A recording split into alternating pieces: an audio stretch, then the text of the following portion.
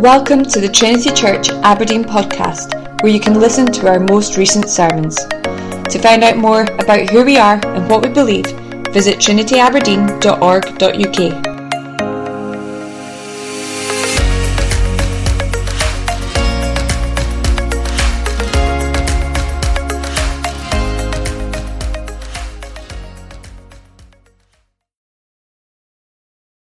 There are only two ways to live. Do you know that this evening? There are only two ways to live. And yet, here's something else to think about. Is life complex or simple? Are relationships simple or complicated? We know, of course, don't we, just how messy life can be. So think of all the things that have kept you awake this past week, if anything has, or the things that during the daytime have made you feel anxious, all the things that you're this very evening scratching your head about, the relational problems you've got where life feels like a maze and there's just so much intrigue all around you. Do you know that? Somebody says something to you and you sit there thinking, what did you mean by that? How are we going to put this right? How are we going to get to the bottom of this? What's going to happen here? How is this particular story going to end? I can't tell what might happen here. Right? That's life, isn't it? Life is ambiguous, complex, messy, uncertain. Things are nuanced. And the Bible says there are only two ways to live. Only two. As simple as that. Do you see all the intrigue here in our passage? Will read for us this evening. These last two Sundays, it's all been about David, King David, exiled from Jerusalem. But now here tonight, just like he left Jerusalem, so now his son Absalom comes to Jerusalem. And immediately we've got this encounter here with the man who is a loyal friend of King David, Hushai. And then immediately we have another encounter with the man who is the betrayer of David, Ahithophel. And there is irony and intrigue. It's a lovely part of the story, for we're wondering here who is going to come out on top. David has left, Absalom has arrived, but who is going to win here in this strategic tussle in Jerusalem? Hushai is a spy. David's spy, put there by David to thwart Ahithophel.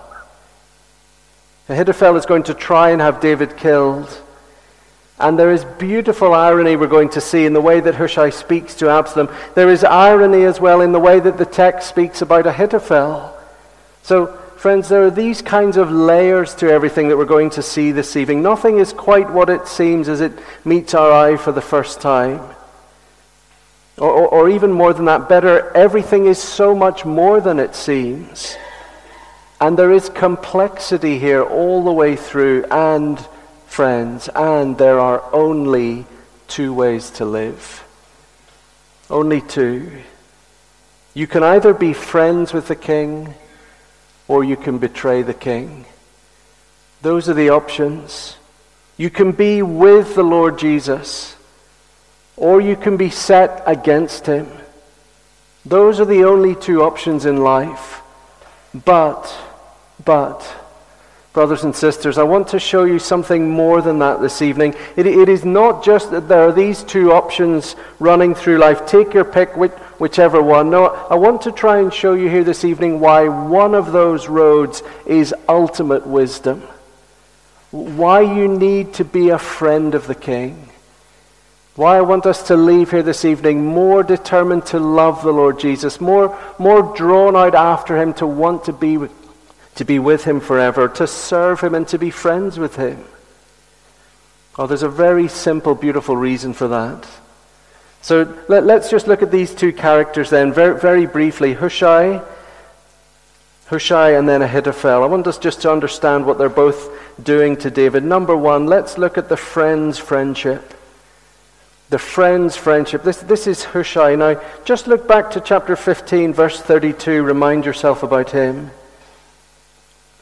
Chapter 15, verse 32. Do you remember? While David was coming to the summit where God was worshipped, behold, Hushai the Archite came to meet him with his coat torn and dirt on his head. If you look down to verse 37, you'll see that Hushai is described as David's friend. David's friend. Look what David wants him to do. Verse 33, if you go on with me, you will be a burden to me. But if you return to the city and you say to Absalom, I will be your servant, O king. As I have been your father's servant in time past, so now I will be your servant. If you do that, then you will defeat the counsel of Ahithophel. Okay, so do we understand what's happening here? David has left Jerusalem, but he is now planting a sleeper cell back in Jerusalem. He's planting a sleeper cell, his friend Hushai. You know, it's really amazing, isn't it? These last Sundays, I think we've seen, haven't we, really in a way I don't think I had ever quite seen before, how 2 Samuel chapter 15 and 16, it's like an advance installment, isn't it, of the Lord Jesus' night of his passion, leaving, crossing the brook Kidron, climbing the Mount of Olives. All the characters that are there in the Lord Jesus' final hours are here as well. There is a betrayer like Judas, there is Ahithophel, there's even someone willing to take out a sword and lop off somebody's head if it gets the job done. Do you remember what Jesus says to his disciples in that moment in John's Gospel, chapter 15? You are my what? You are my friends if you do what I command.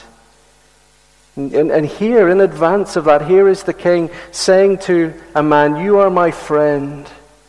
Go back to Jerusalem. He's not on his own. Remember, Hushai also has Zadok and Abiathar, the priests, and their sons. So a 5-man sleeper cell in Jerusalem. And he says to Hushai, he says, look, when the moment comes, pledge your allegiance to Absalom. Pledge your allegiance to him, but stay loyal to me. And that way you will then be able to thwart the big plan of Ahithophel. He's the one that is aiming to bring me down. So we get it, right? Ahithophel is really the man we've got to watch out for. What is his counsel going to be? What's he going to do? And how is Hushai going to defeat it? Well, the first step is Hushai has to get Absalom to believe that Hushai is on Absalom's side. Right? That's what we have this evening. That's what you have in verse 15 down to verse 19. But look, he does it in the most incredibly clever way. Do you notice? Look how he manages to make Absalom think that he's talking about him and being loyal to him when he's actually being ironic, isn't he? And pledging his loyalty to David right in front of Absalom. So do you notice it? Verse 16, notice he never uses Absalom's name. When Hushai the Archite, David's friend, notice, came to Absalom, Hushai said to Absalom, long live the king. Long live the king. Which king is he talking about? He's saying it to this pretender king, isn't he? But we know he's loyal to the true king. It's a really daring way of saying to the pretender king, may the other king, the true king, live forever. For look at verse 17. When Absalom says to him, look, hang on a second, I know you were with David. Is this how you show loyalty to your friend David? That word loyalty there, it's the word for covenant loyalty, kindness, faithfulness. Look what Hushai says. Isn't this so daring? He says, no, I will be covenantally loyal to the man that God has chosen and that all the men of Israel have chosen. You can kind of imagine him bowing down low to the ground, can't you? And just letting that ambiguity hang in the air. Who is the man that God has chosen?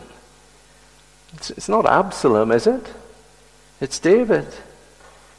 Friends, this is just Hushai being bold enough to arrive in Absalom's presence and say to him, I am the king's man and I will forever be the king's man.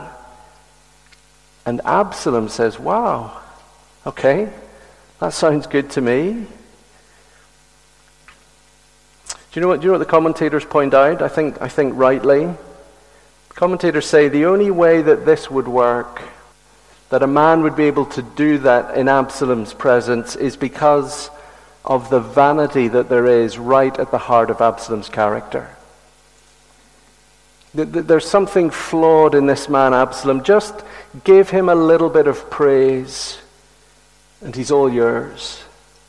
I mean, look at it. Verse 17. He's kind of suspicious, isn't he? But then he just buys it pretty quickly. I am the king. Yes. They're saying, no one's actually called me that. Yes, but you're right. Finally, some recognition around here. Why is this working? Why is this possible? Friends, just look back to chapter 14, verse 25. Look back to chapter 14, verse 25. This I know caused a lot of amusement when we read it the first time. 14, verse 25, now in all Israel, there was no one so much to be praised for his handsome appearance as Absalom. Look at this. From the sole of his foot to the crown of his head, there was no blemish in him.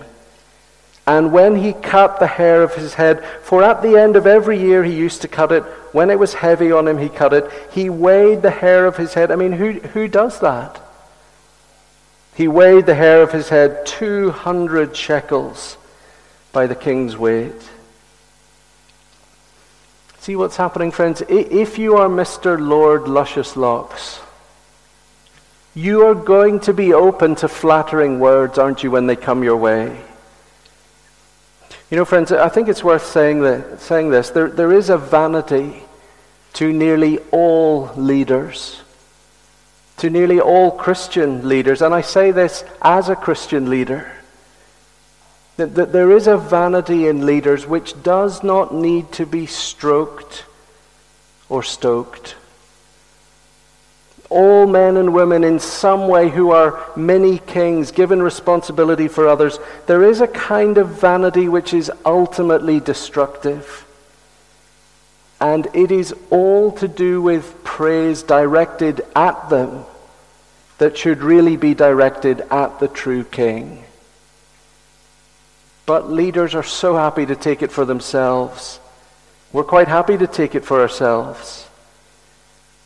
You know, here's what I think Christian leaders need to do. You can tell me afterwards if you agree with this. That Christian leaders, if you have real integrity in leading, I think you need to learn to do three things. You need to learn to weigh criticism. When criticism comes your way, not to be immune to it, not to brush it off, not to be angry or upset about it. You need to learn to weigh it. Secondly, number two, you need to learn how to express gratitude for encouragement. You need to learn how to express gratitude for encouragement. Some leaders, when you encourage them, it's like they don't want to hear, no, it mustn't be true. No, you need to learn how to say thank you for encouragement. But here's the third thing Christian leaders need to learn to do. You need to learn to be impervious to praise. Impervious to praise. In other words, to not let praise settle into the cracks of your soul. To not let praise be the kind of morsel that you tuck under your tongue to really savor and enjoy. No, praise to you, for you, at you. That can rot a man or a woman's soul. Now, please hear me right, friends, in this. Please hear me right. Please encourage your leaders. Please encourage your leaders. I hope you've heard me say that many times. Encouragement is a wonderful thing, isn't it? Encouragement can change the weather in your head, can't it? Encouragement is the sunshine of the soul. I don't think there's probably anybody in this room going home tonight saying, do you know what, I am absolutely full to the brim of encouragement. I've had enough. No, we always need encouragement, don't we? It's a beautiful thing to intentionally, carefully encourage. And that is not the same thing as praising somebody for themselves. Praise says, you are amazing.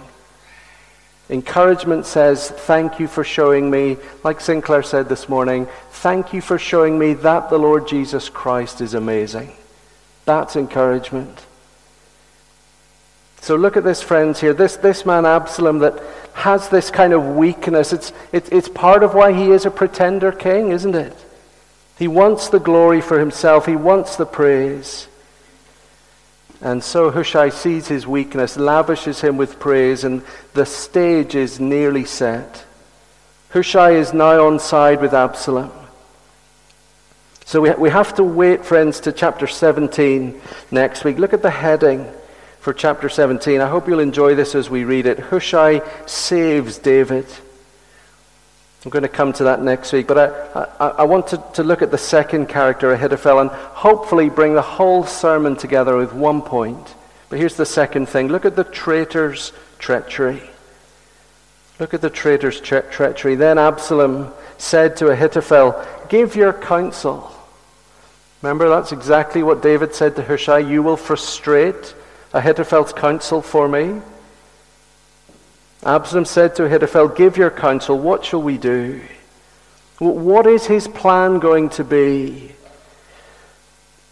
Look, it's so awful. Friends, this is so brutal. Verse 21.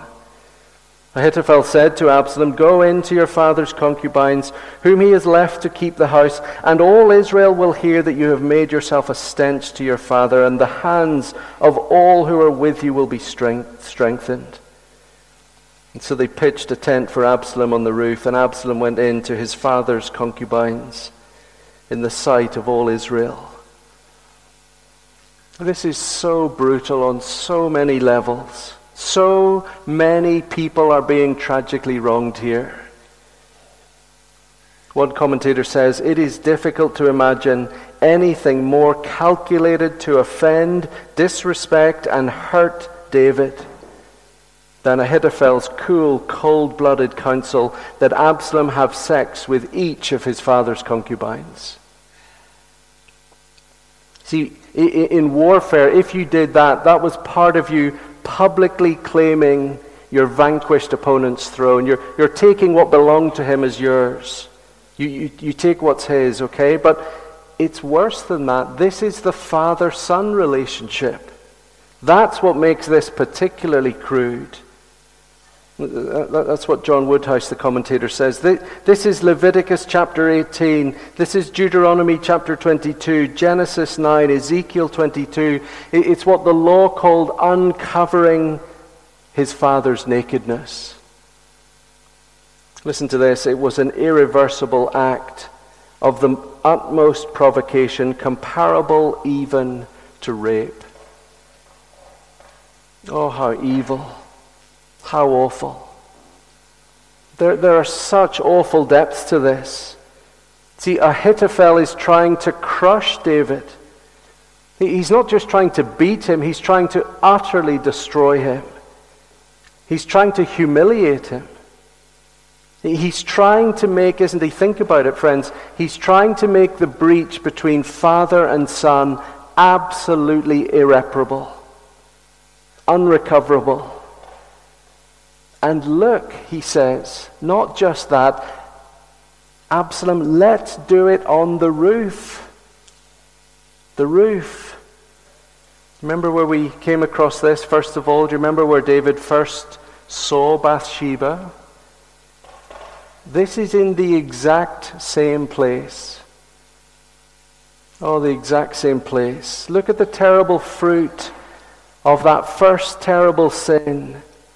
One man's lust is for one woman. Now it's taking terrible form in his son's further degradation and destruction of everything. And do you see why it's so awful? Verse 23. Now in those days the counsel that Ahithophel gave was as if one consulted the word of God. So was all the counsel of Ahithophel esteemed, both by David and by Absalom. Isn't it incredible? Ahithophel had been so trusted, so loved, so listened to, that when he opened his mouth to speak, it was as if God himself was speaking. It was like hearing God himself speak. That's why David trusted him so much. That's why Absalom trusted him so much. If we want to know God is on our side, you listen to Ahithophel. But not now, of course, with this travesty of God's word. Except, friends. Except. And look, here is where I very simply want to try and bring all of this together. Except, friends, wonder of wonders, terrible wonder.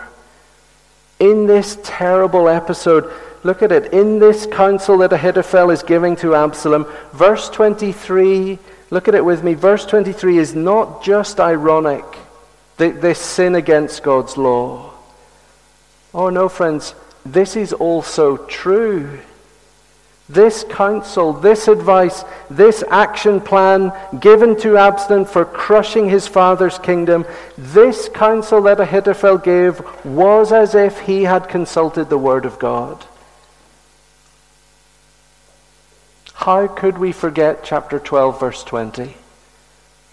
How could we forget chapter 12, verse 20? Just turn back to it.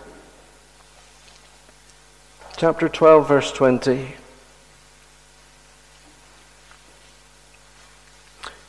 Sorry, chapter 12, verse 12. Let's read it from verse 11.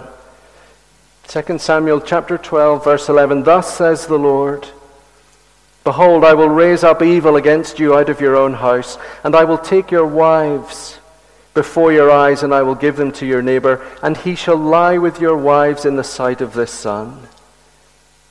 For you did it secretly, but I will do this thing before all Israel and before the sun. Now look at verse 23 of chapter 16 again. The counsel that Ahithophel gave was as if he had consulted the word of God. Did you see what's happening? Ahithophel's advice to Absalom, he thinks it's a masterstroke. It's meant to overthrow David's kingdom. Actually, all he is doing is carrying out God's judgment on David's kingdom. You see it? His scheme to remove God's chosen king actually fulfills God's previous word. That's what Dale Ralph Davis says. His scheme to remove God's chosen king actually fulfills God's previous word. Trying to destroy God's king, he accomplishes God's word. He accomplishes the purposes of God by doing something that he thinks is against God and will harm his king and his kingdom. What Ahithophel says was evil. Yes, it was wicked. Absalom listening to it was evil and wicked. Absalom doing it was even more evil and wicked. And yet, behind this, through this evil, God is not surprised or shocked. God is not in heaven wringing his hands saying, well, what are we going to do now? Time for plan B, or maybe by this stage in redemptive history, time for plan J or K or P or Q by now. No, not at all, friends. Never that. Never that. Listen to Alistair Begg. The mystery is this, that this evil act was at the same time the Lord's doing. Evil never thwarts God's good purpose. It doesn't, it can't. Neither is evil ever justified because it is used by God for good. No. It never changes evil into a good. Evil is evil. Lies are lies. They do not become something else, but here, in the mystery of it all, in the words of Ahithophel, unbeknownst to him, he is actually setting forward what God himself has said beforehand through his prophet. Isn't that astonishing? And so this is what I want to say, what I hope we can see, friends. There are only two ways to live. Yes, that's true. Friendship with the king of the world, or treachery towards the king of the world. Treachery or rebellion are the only two options. Life is that simple. Whatever you're facing at the minute, it always comes down to those two things in all its complexity. You are either for Jesus or you are against him. But Here is why we all need to choose today the right side to be on. Here's the main thing at the heart of all of this. Because in the end, friends, the King wins. In the end, the King wins. What God says will happen, will happen. What God has said he will do, he will always do, even when it seems like evil is gaining the upper hand against what God has said he will do. If God has said his purposes cannot be thwarted, that a world of sin and wickedness and rebellion is somehow, all of it, somehow part of his plan, not an unexpected accident disrupting his plan. If God has said that is the case, it is the case. If God has said sin and rebellion will never cut us loose from him, but actually our sin and rebellion is him giving us over to our sin, over to the judgment he has said will follow if we go against him. If everything that happens that goes wrong in the world is exactly what God has said would go wrong the moment we turn our back on him, then it means, friends, there is no tragedy in the world, no evil in the world that is not also somehow part of the great story God is telling to bring everything together under Jesus Christ as King. I don't know if I'm making sense. I don't know if this is coming across. I hope I'm managing to convey this. Here's what Dale Ralph Davis says. This is why there is hope for God's people, even in this text. Even in this text. It's like every time we work our way through 2 Samuel, we want to say this is as bleak as it gets, and it just seems to keep getting bleaker, doesn't it? And even in this text there is hope. Even though it is depicting a judgment on God's king, because it is saying that the betrayer is actually yet in the hand of God. His very act of treachery is only carrying out God's word. Brothers and sisters, God's word wins. God's word wins. What God has said will happen will happen. When evil people do evil things, they are only doing what God himself beforehand has said they will do. Sinclair mentioned it this morning, didn't he? Don't we see this so perfectly, so stunningly with the Lord Jesus Christ himself? I want you just to turn forward in your Bibles, page 910, Acts chapter 2. And we finish with this, Acts chapter 2. And verse 22, page 910.